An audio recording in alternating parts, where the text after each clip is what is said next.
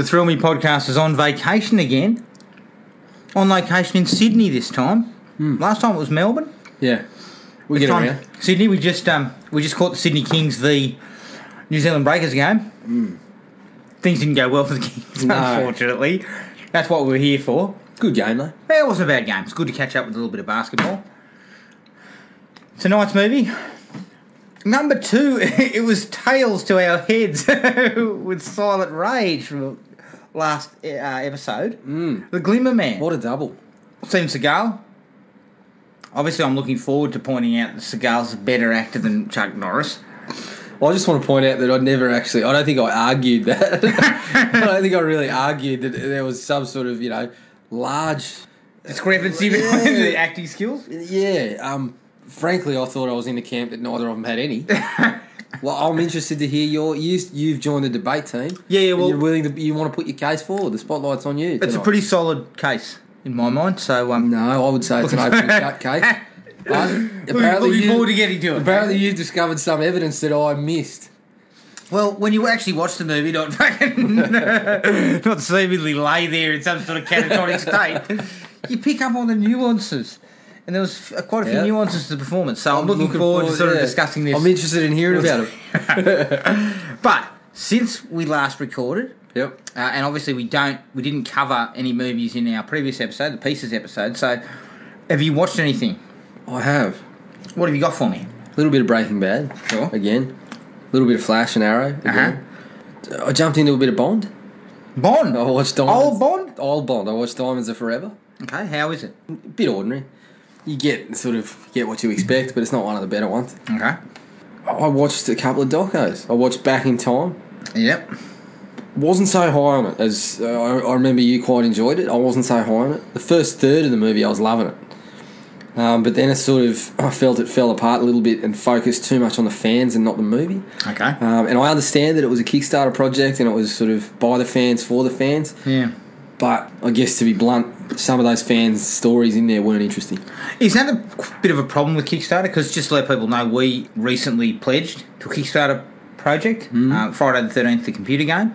Big surprise there. No surprise. But we actually put a pledge in and it made its money. Yep. And it's looking like it's moving forward. I'm looking forward to having my money taken for nothing. That's right. Well, we've already done that with Wheel. Yeah, exactly, yeah. But is the problem with Kickstarter that when you open it up to the fans and you offer them an incentive to provide you with a certain amount of money, that then kind of you get perhaps pushed into a corner in some cases? Because the possibility is that did these guys stump up money so their story was then given? I think that's probably... I haven't looked at the campaign, but that is quite possible that they might have said, one of the higher pledge levels was that you'll be part of that. Yeah.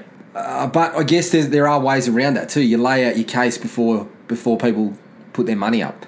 So you can essentially say, this isn't going to involve heaps of fans or whatever. This is a movie about the movie, basically.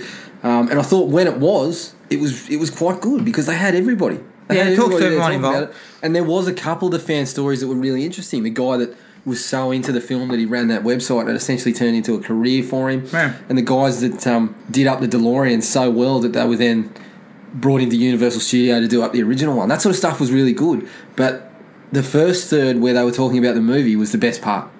And then it went completely away from that. Well, it didn't cover the sequels well. No, it didn't cover the sequels. It just kind of glossed over the sequels. Yeah. And I felt, given that you had access to everybody, that was the way to go. And that the fans were a part of it, but probably not as big a part as they ended up in the movie.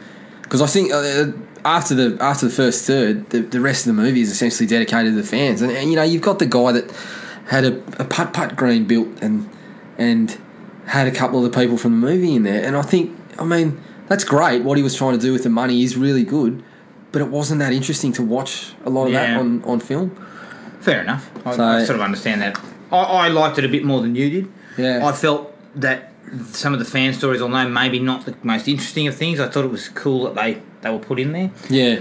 I was disappointed that we were talking to Robert Zemeckis and Michael J. Fox and Christopher Lloyd, and then we were talking to people that have nothing to do with the movie. And I understand the movie means a great deal to them, but I mean, geez, if you put me on in a Kickstarter movie talking about a movie that I love, people would probably be saying the same thing. This guy's as boring as batshit. Just like the people that are actually listening to this. They all just turned off. Yeah, they did. But the bottom line on it for me was, it probably could have been a little more focused on the sequels. I think that would have been more interesting. And you've got to admit that all the actors and people involved love this movie too. Yeah. Remember that they love it. I enjoyed that, what's his face? Donald, what's his last name? Full of Love or whatever?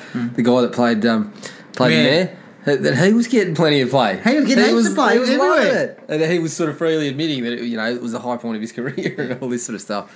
I really enjoyed that part of it. Anything else? I did. I watched another doco. It was the one about Journey, the new lead singer of Journey. Yeah. Popped up on Netflix. I can't remember what it was called. It was called Don't Stop Believing Every Man's Journey. Right. And it was pretty good. It was a pretty good watch. Yeah. Basically, they found him on YouTube and he sounded a bit like Steve Perry, so now he's fronting Journey and they're doing pretty well touring again. So they were actually legitimately putting out music. And yeah. It was kind of interesting because it started with him and him getting in the band, and then it went to a little bit of the guys in Journey talking about the history. So it played a little bit. It went away from Arnel Pineda, his name is. It went away from him for a while, talked about the history of Journey, and then went back to him and how he basically came from poverty and all this sort of stuff. So it was sort of had a nice flow to the way it was sort of put together. It sort of loses a bit of steam, and by the end of it, you're just watching them on tour and kind of waiting for the next show and the next song that they sing with a little bit of talking heads in between. But yeah, it's worth a look. Okay, that's it. Yep, that's it. So I had quite a few things to watch. Like you, I went with a mixture of docos and also movies. So I went with The Final Girls. I saw The Final Girls. Yeah, I enjoyed it. Yep. It's got a few little problems here and there. I would have liked it had it been R-rated as well. It wasn't. It was PG sort of rated. But I enjoyed it. I thought it was a really good sort of love letter to slasher fans, and so it sort of really grabbed my interest. And I think it'll probably grab yours. Yeah. And for the slasher fans out there, I think they'll enjoy it enough. There's a little bit of stuff that's just a little bit... It kind of goes on too long. There's a guy, I think he was in Glee for a while. He was in Pitch Perfect at one stage as well. He was in Pitch Perfect as well. Don't be coy about it. You would know if he was in Glee or not. Yeah. Yeah. He was in Glee, I think, yeah. And he was kind of got a little bit annoying. He was supposed to be the frat boy jock guy who talked about sex a lot. And for a while he was quite funny, but then it just sort of kept going on and going on and going on. And I was like, let's move on. But it's a pretty good movie. And it's a svelte 90 minutes, so it works really well. Yep. I watched 21 Jump Street and 22 Jump Street.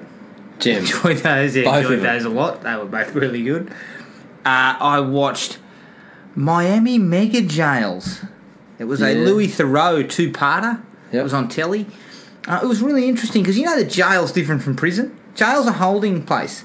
It's not you're in jail pending a court appearance.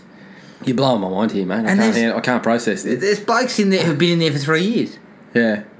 It's fucking weird, mate. It's really weird, and it's really interesting to see sort of people in there and the way they kind of they sort of look at one particular guy as a kind of a weedy guy who's up on murder charges, and they're worried about what's going to happen to him in the cell. Yeah, the cells are full of like 6 or 7 guys. He ends up aligning himself with gangs. It's really interesting to see the dynamics. Yeah, it's pretty bloody scary too. Oh yeah.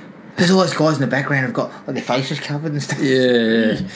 I watched another doco called Tales of the Grim Sleeper. Now, the Grim Sleeper was a serial killer in LA who worked for about 25 years up until about 2011. He was finally caught. And the interesting part of it was they were actually talking to a lot of the people who lived in the neighbourhood.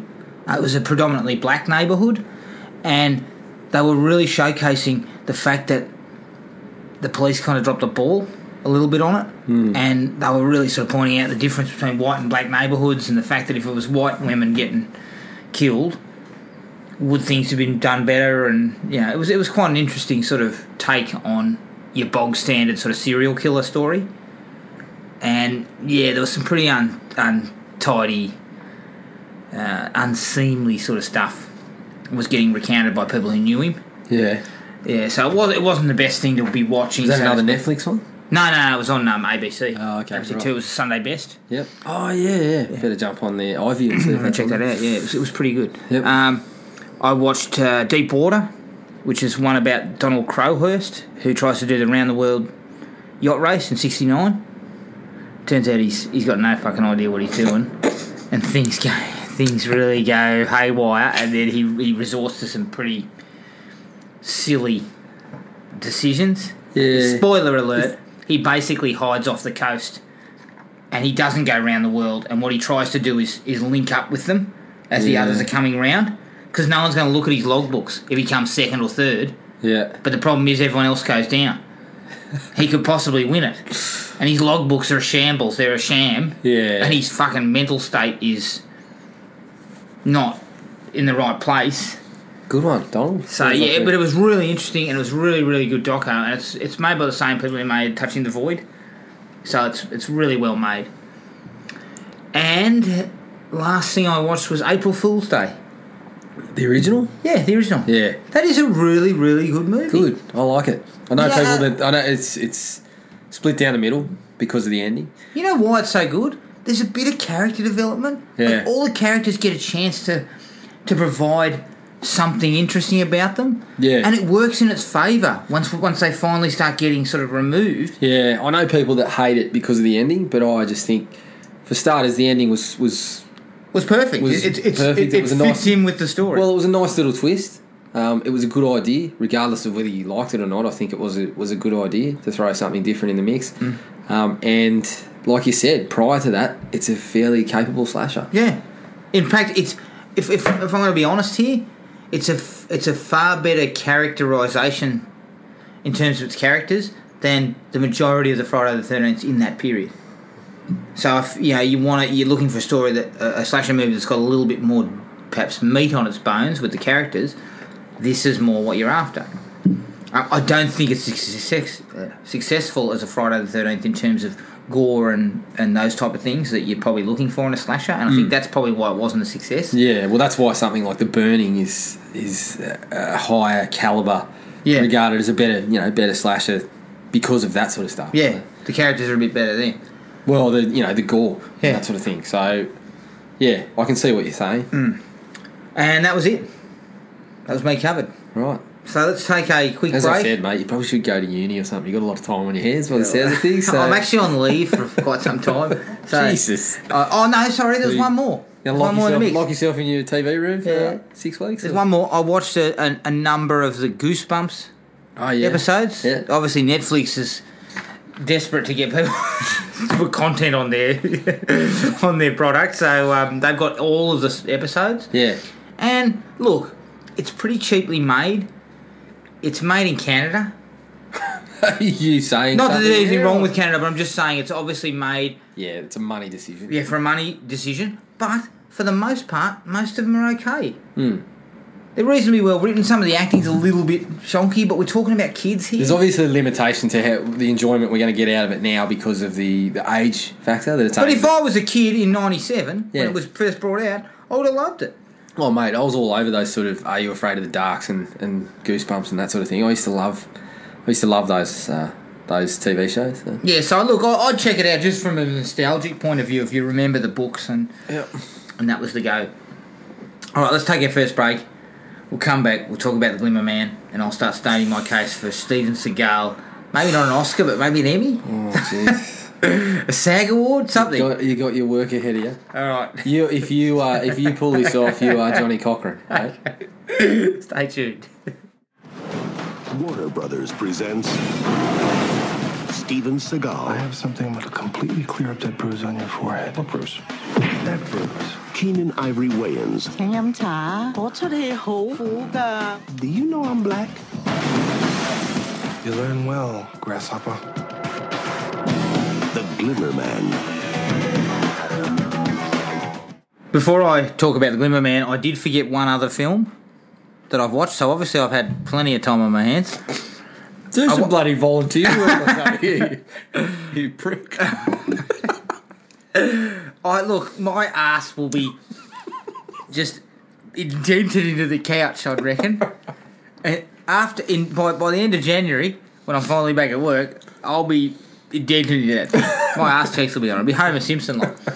I watched The Duff. It's a comedy, sort of a high school comedy. Really, really good. I do think that most people should get out and check it out because it's a really good mixture of that Easy A that came out only a few years ago, and the John Hughes stuff like The Breakfast Club, Pretty in Pink, and all that. Netflix? Not on Netflix. I'm not going to watch it. No, I will. I'll chase it up. Yeah, chase it up. It's worthwhile hiring on iTunes. Don't buy it. Is it on the special? Accidentally? I accidentally buy it for $6. But right. Okay, The Glimmer Man. Directed by John Gray, who directed episodes of Ghost Whisperer and Grimm. That it? That's about it. Oh, no, he also directed a movie about a boy and an orangutan. Can I suggest... It wasn't a canon film. I was going to say, can I suggest you might have seen it? I haven't, but... There was a stretch where you seemed to be watching a lot of monkey movies. It wasn't MVP, Most Valuable Primate. Yeah, Jesus. No, that's right. That was, remember... Yeah, you had a marathon. Yeah, it was called... Monkey Ape Madness. Shit, you called it... You called it Monkey Madness, I called it Ape Shit.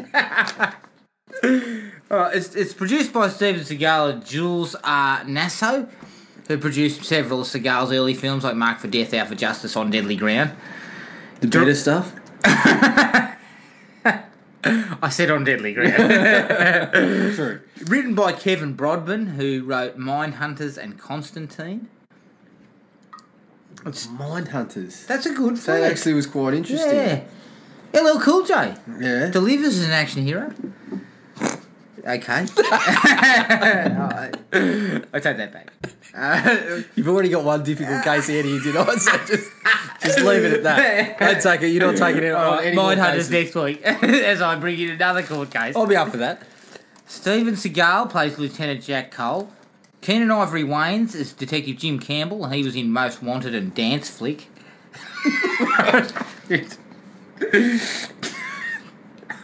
Right, God.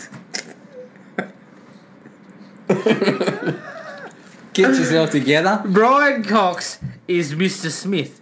And we know Brian from Troy, Braveheart, and Born Identity. One of the greats. Yeah, I like Brian. I really do. Budget was $45 million, and the box office worldwide, $46 million. So Steven's in the black. Steven's in the black. So public opinion is against you. What? Public opinion is in favour of Seagal. Not a performance. It is. Not a performance worth looking at. Now, some little bit of trivia. After the film was completed, Warner Brothers conducted additional editing on the film to make it faster and more like a regular Seagal movie. They failed. Cut scenes included several comedic and dramatic exchanges between Campbell and Cole, and a great deal of Michelle Johnson's scenes as Cole's wife were cut. Okay. Okay, just a general synopsis. Yep.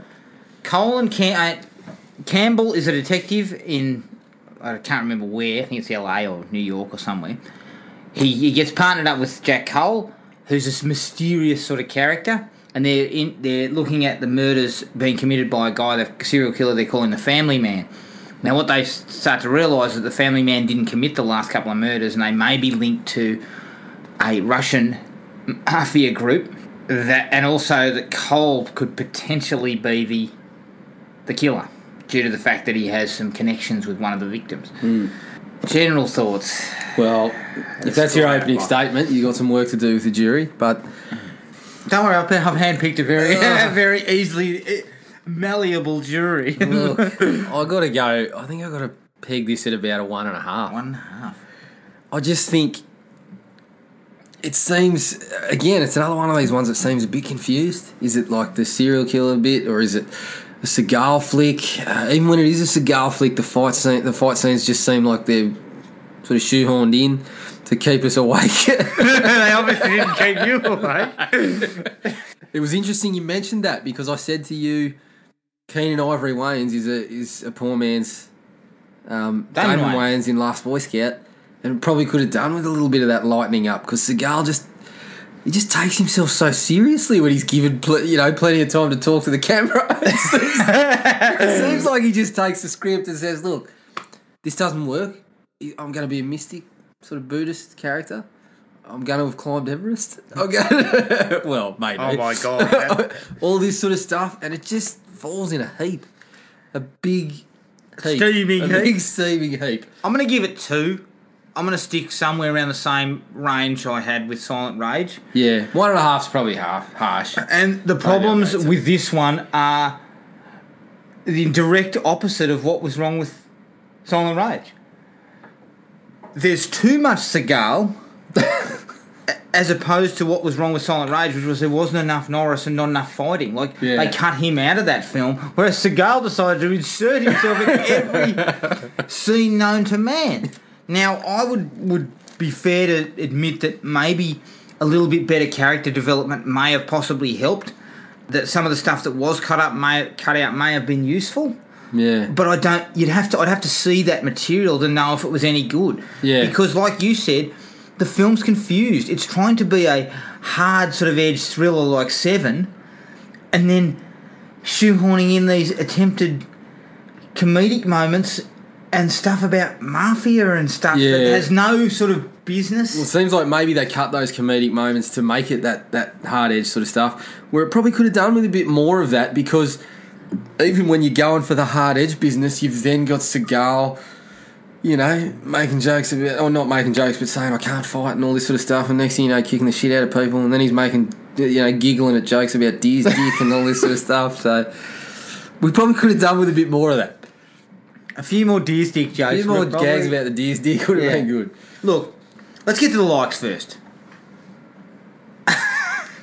The first time we see Seagal in the police station, hilarity ensues. I started pissing my pants. I did start laughing. He walks in, here he's got his love beads on, and he's looking a little bit paunchy, and he's got a massive M sort of receding hairline. Yeah.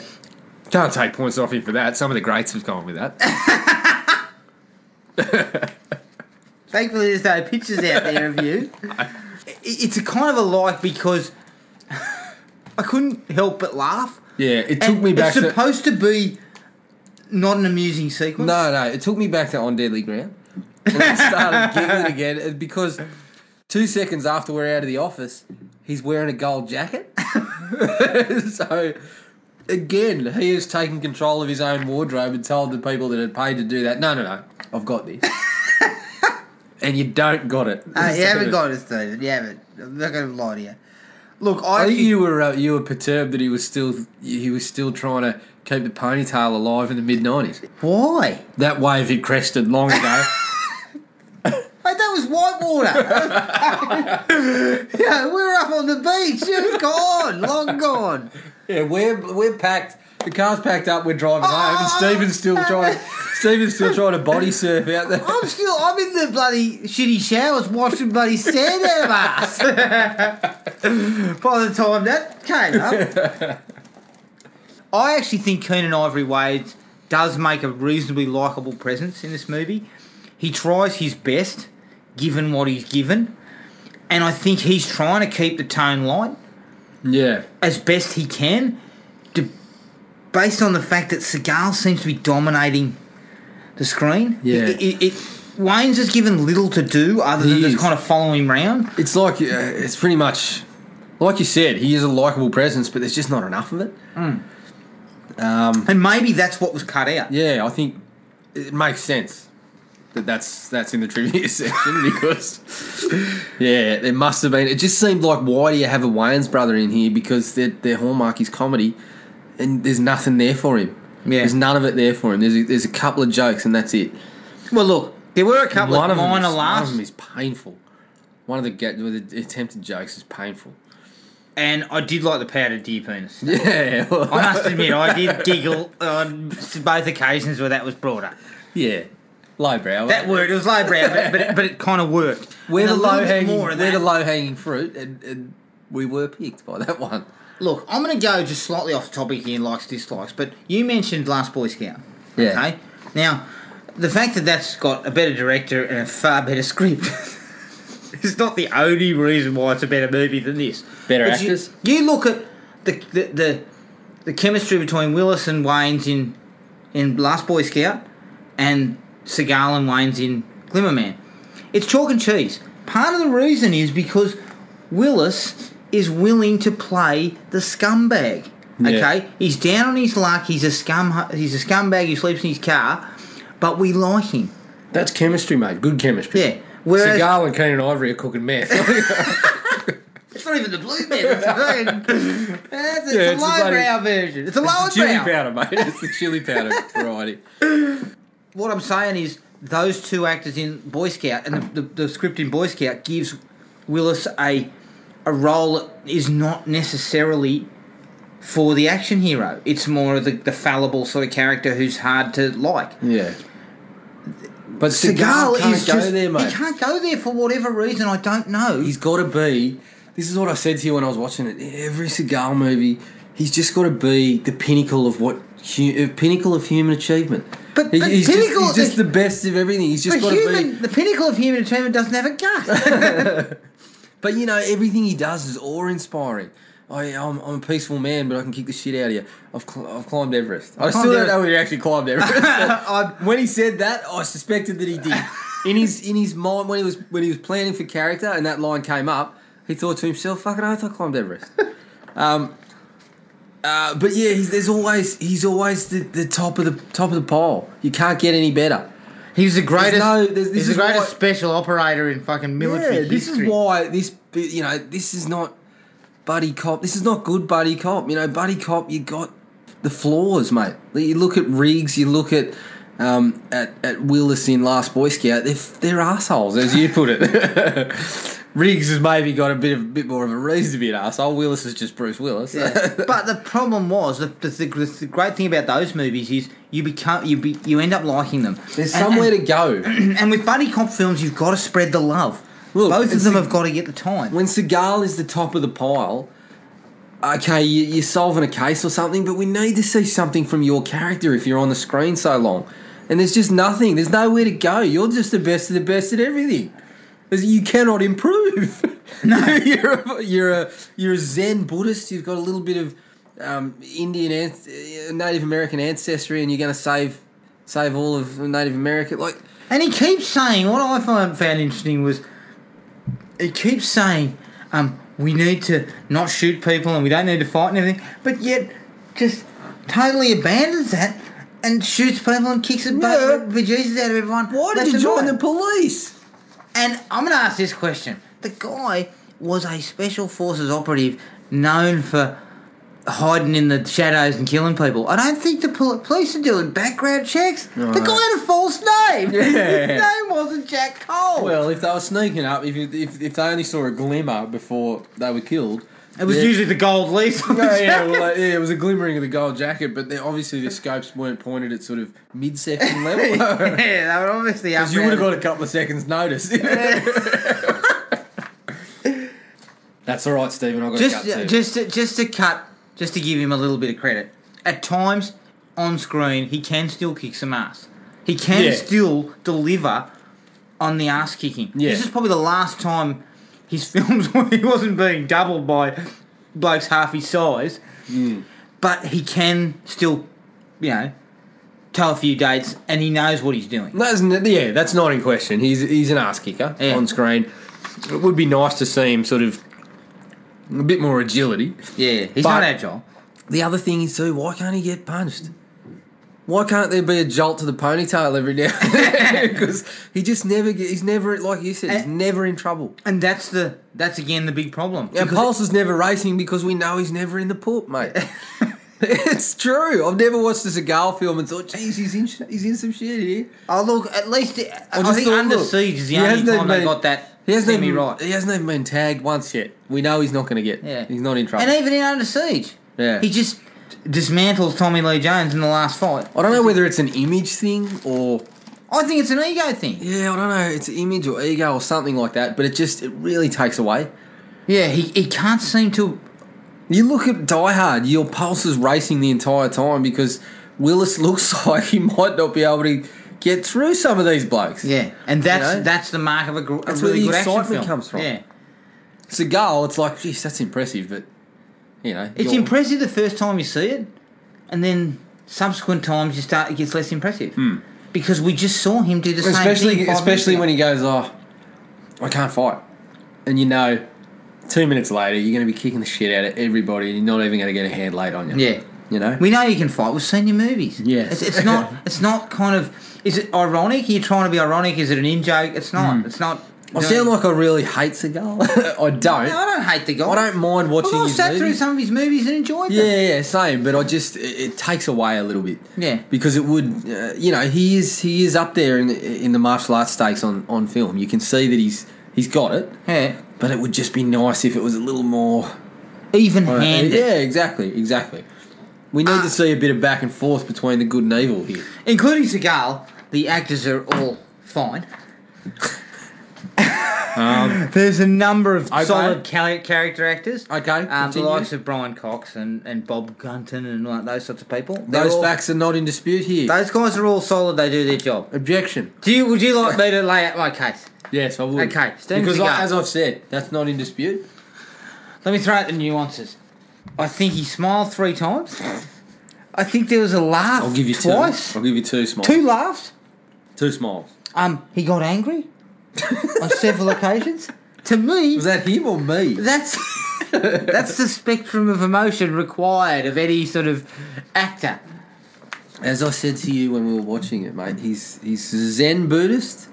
He is calm. He's totally calm. He cannot be jolted from this state of calmness that he is in.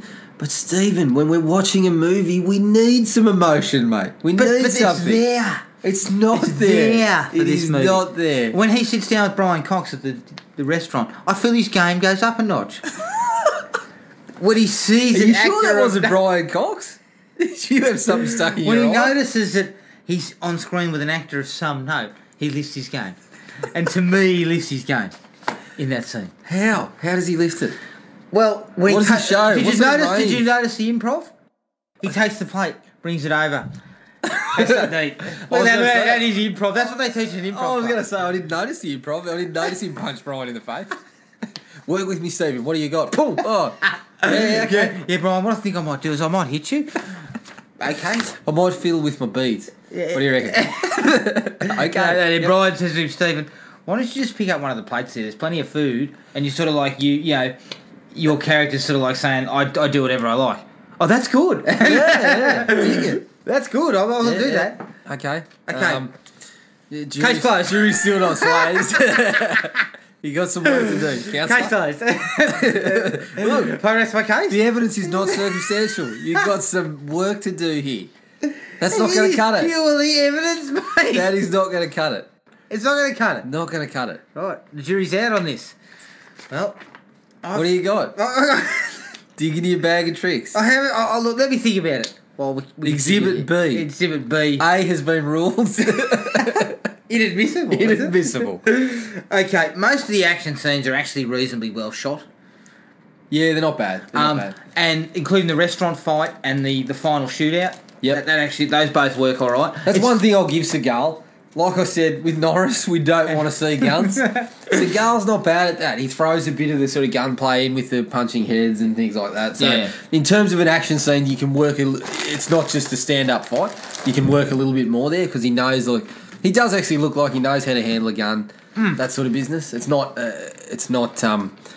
It doesn't look like again. It's you're just throwing a bloke out there and trying to tell him be an action hero. Yeah. He has a lot of the traits that are required for these sorts of movies in his own personal life, I think. So Exactly. Yeah. He loves Asian culture. he loves Asian culture. We know that much. When we talk about character development, we mentioned earlier on that Steven Seagal's climbed Mount Everest. But he's also in charge of his emotions.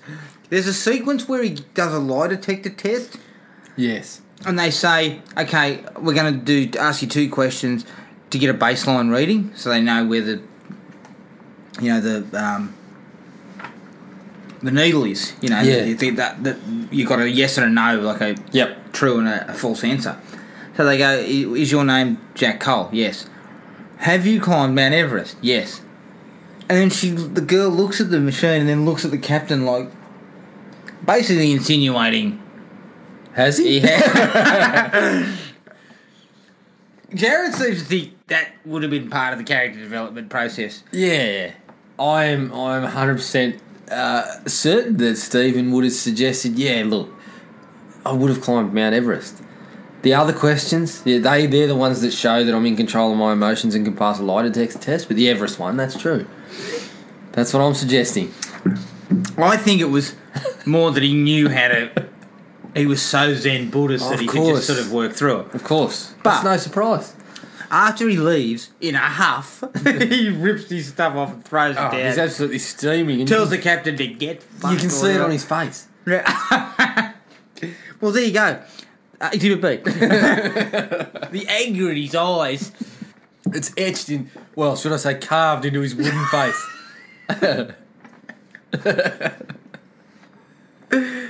She then says, the woman running the lie detector says, I've never seen anything like it. Everything rings true. Can you and the captain says, can you actually work out how to get through one of these, and get past it? She says, oh yeah, it's doable, but you'd have to be really in charge of your emotions. And if you've been... Exhibit A, Steven Seagal is in charge of his emotions. He climbed Mount Everest. Without oxygen, mind He you. climbed Mount Everest to get to the Buddhist camp at the top and spent, 5 years... He fly kicked a few. Getting in charge of his emotions. Yeah, well, he fly kicked a couple when he first arrived, but they calmed him down and he's in charge of his emotions. Okay. Let's get to the dislikes here. I thought we were on there. We've been sort of back and forth, but... Okay, so your case takes a nosedive here. Seagal's wardrobe. That's a like. No, it's not. It's a an dislike. absolute like. For the overall wardrobe. Like. There was one jacket that, honestly, he looked like the cross between a hippie and Siegfried and Roy.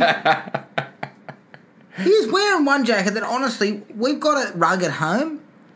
It had the same pattern.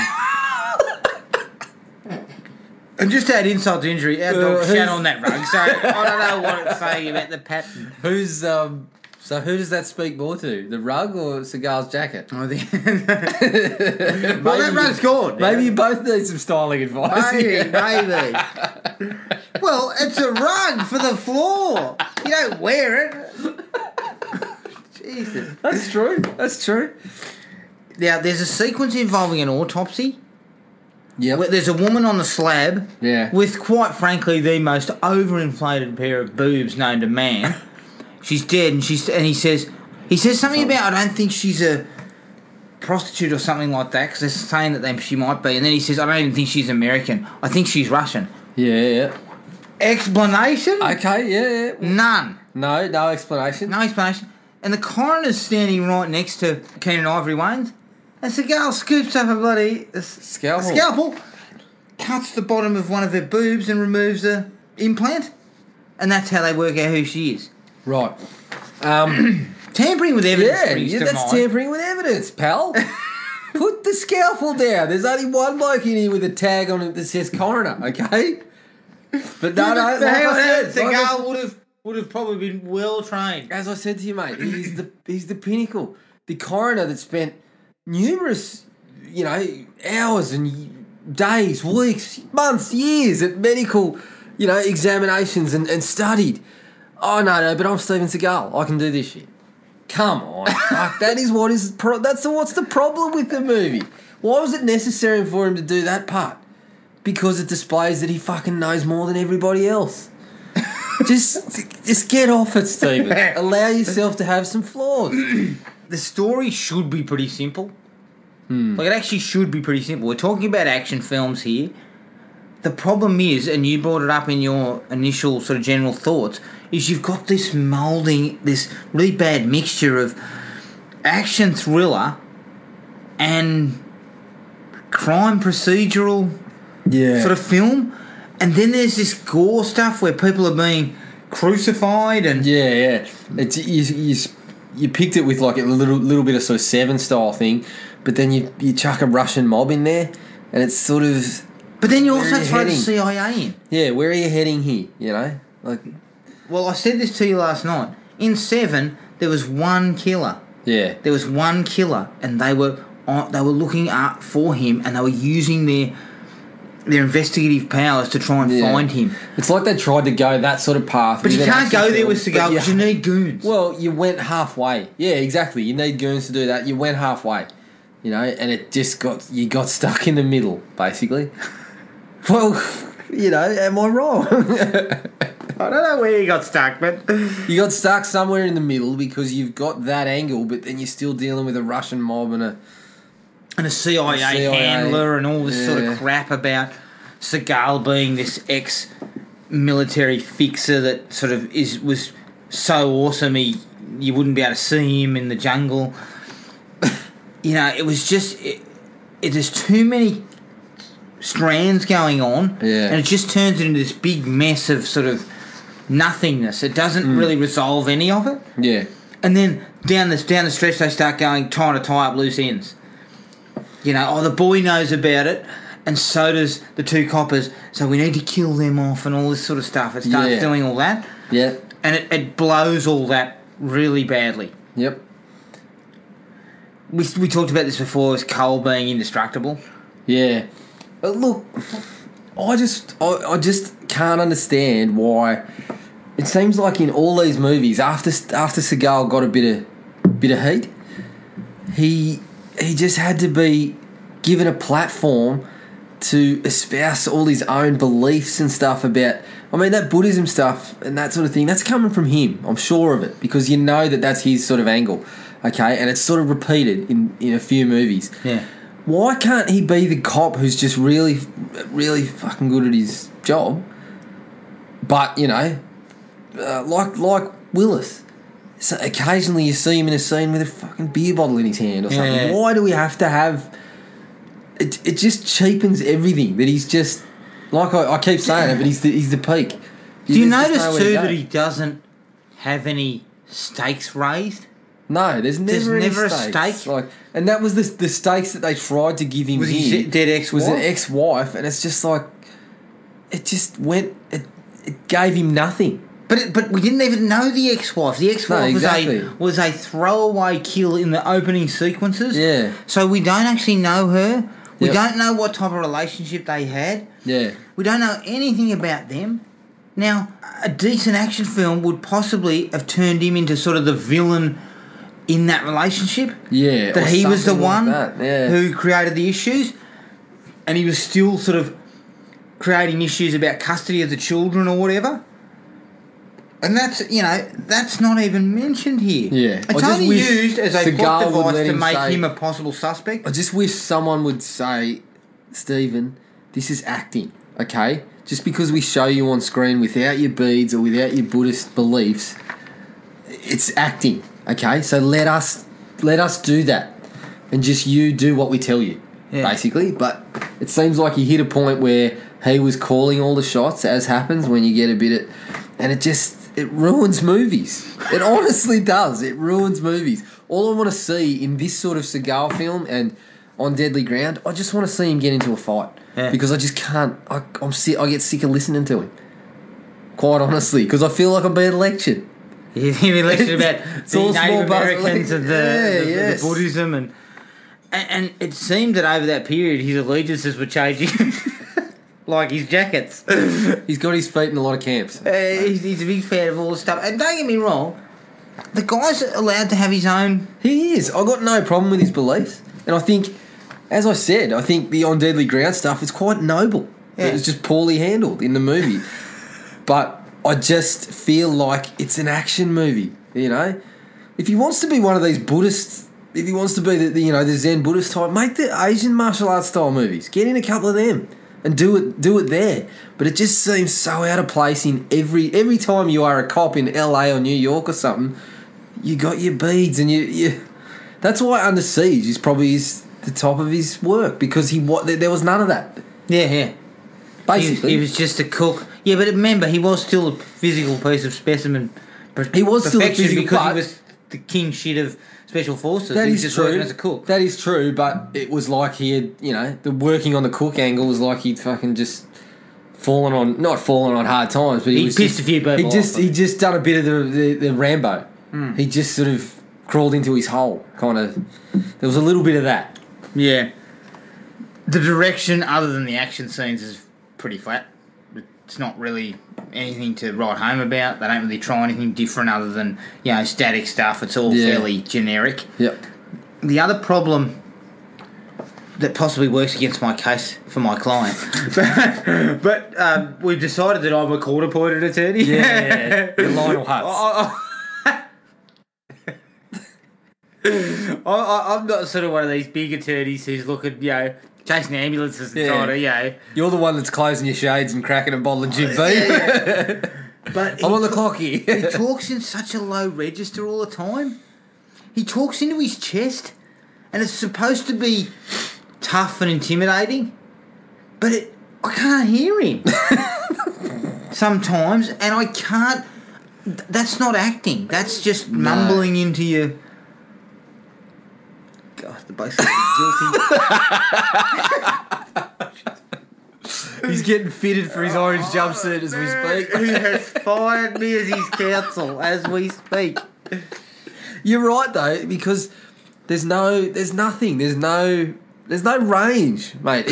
There's a lane. Kind of here at about mid-range. There's a lane, and then it just keeps going down the mid-range. And then he'll yell, so we'll go slightly up. Yeah, but the yelling is even just kind of, just add a bit of volume to it. Oh, I swear Seagal was here.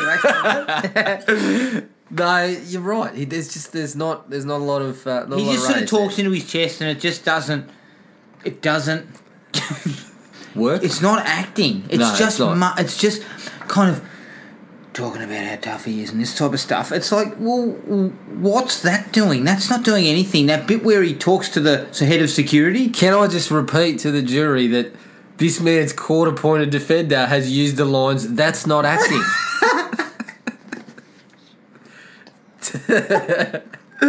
Yes, I've been fired for my post in defending the guy. He went with he decided to defend himself. He lost on appeal. But he's a better actor than Norris. If we're going to get down to it, he's a better actor than Norris.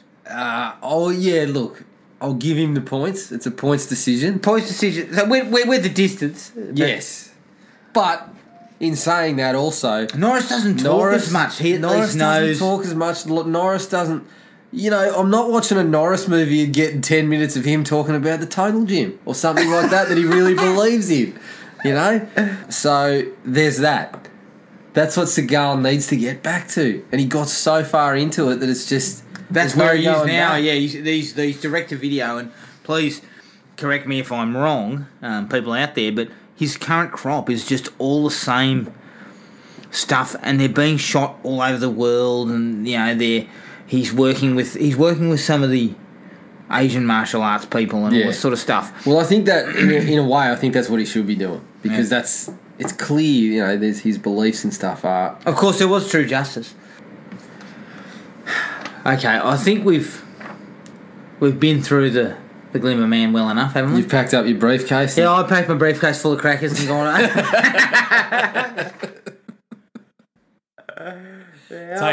Wearing a belt. Taking a couple of the free tea bags and a packet of sugar from the courthouse and decamped. Obviously, Chuck Norris has rang me recently to provide some kind of legal advice on his case coming forward. So, okay, I'll be looking forward to that case. Perhaps I can stay involved for the entire time. All right, let's take a break. We'll come back. We'll bring up what we're going to cover next episode.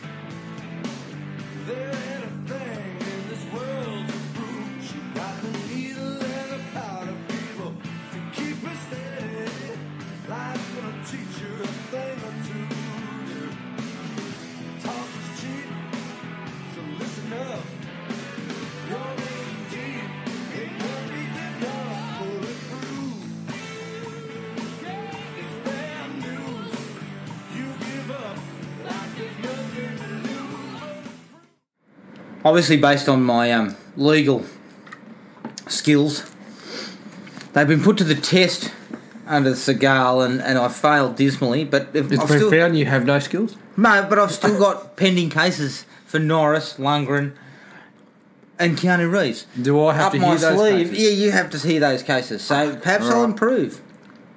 I've heard Lundgren himself. He's pleaded his own case. Look, I'm open to hearing from him.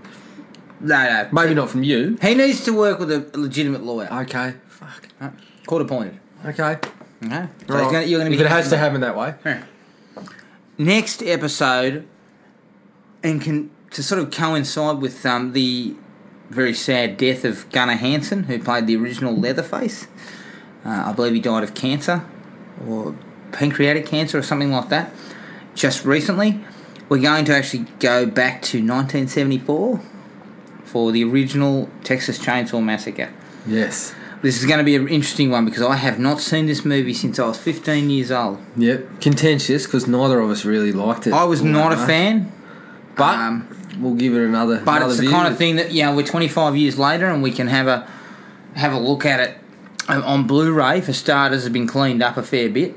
You might notice a few things that you might. didn't notice last time.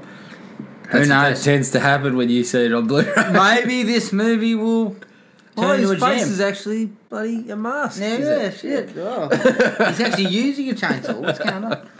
But that's going to be an interesting discussion, I think. Yeah, it'll be good.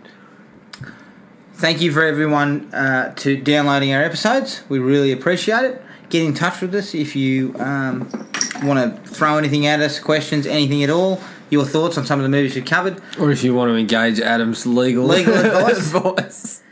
I don't sort of expect a lot of contact on that front. But if you do want my legal advice for some reason, get in contact with us. You can get in contact through our Facebook page, which is Thrill Me Podcast Australia, or our email address at thrillme@iinet.net.au. Until next episode, take it easy, and we'll catch up with everyone later. Cheers. Find the podcast at Podomatic or on iTunes. Don't forget to rate and review. Like us on Facebook at Thrill Me Podcast Australia, or contact us at thrillme, all one word, all lowercase, at iinet.net.au.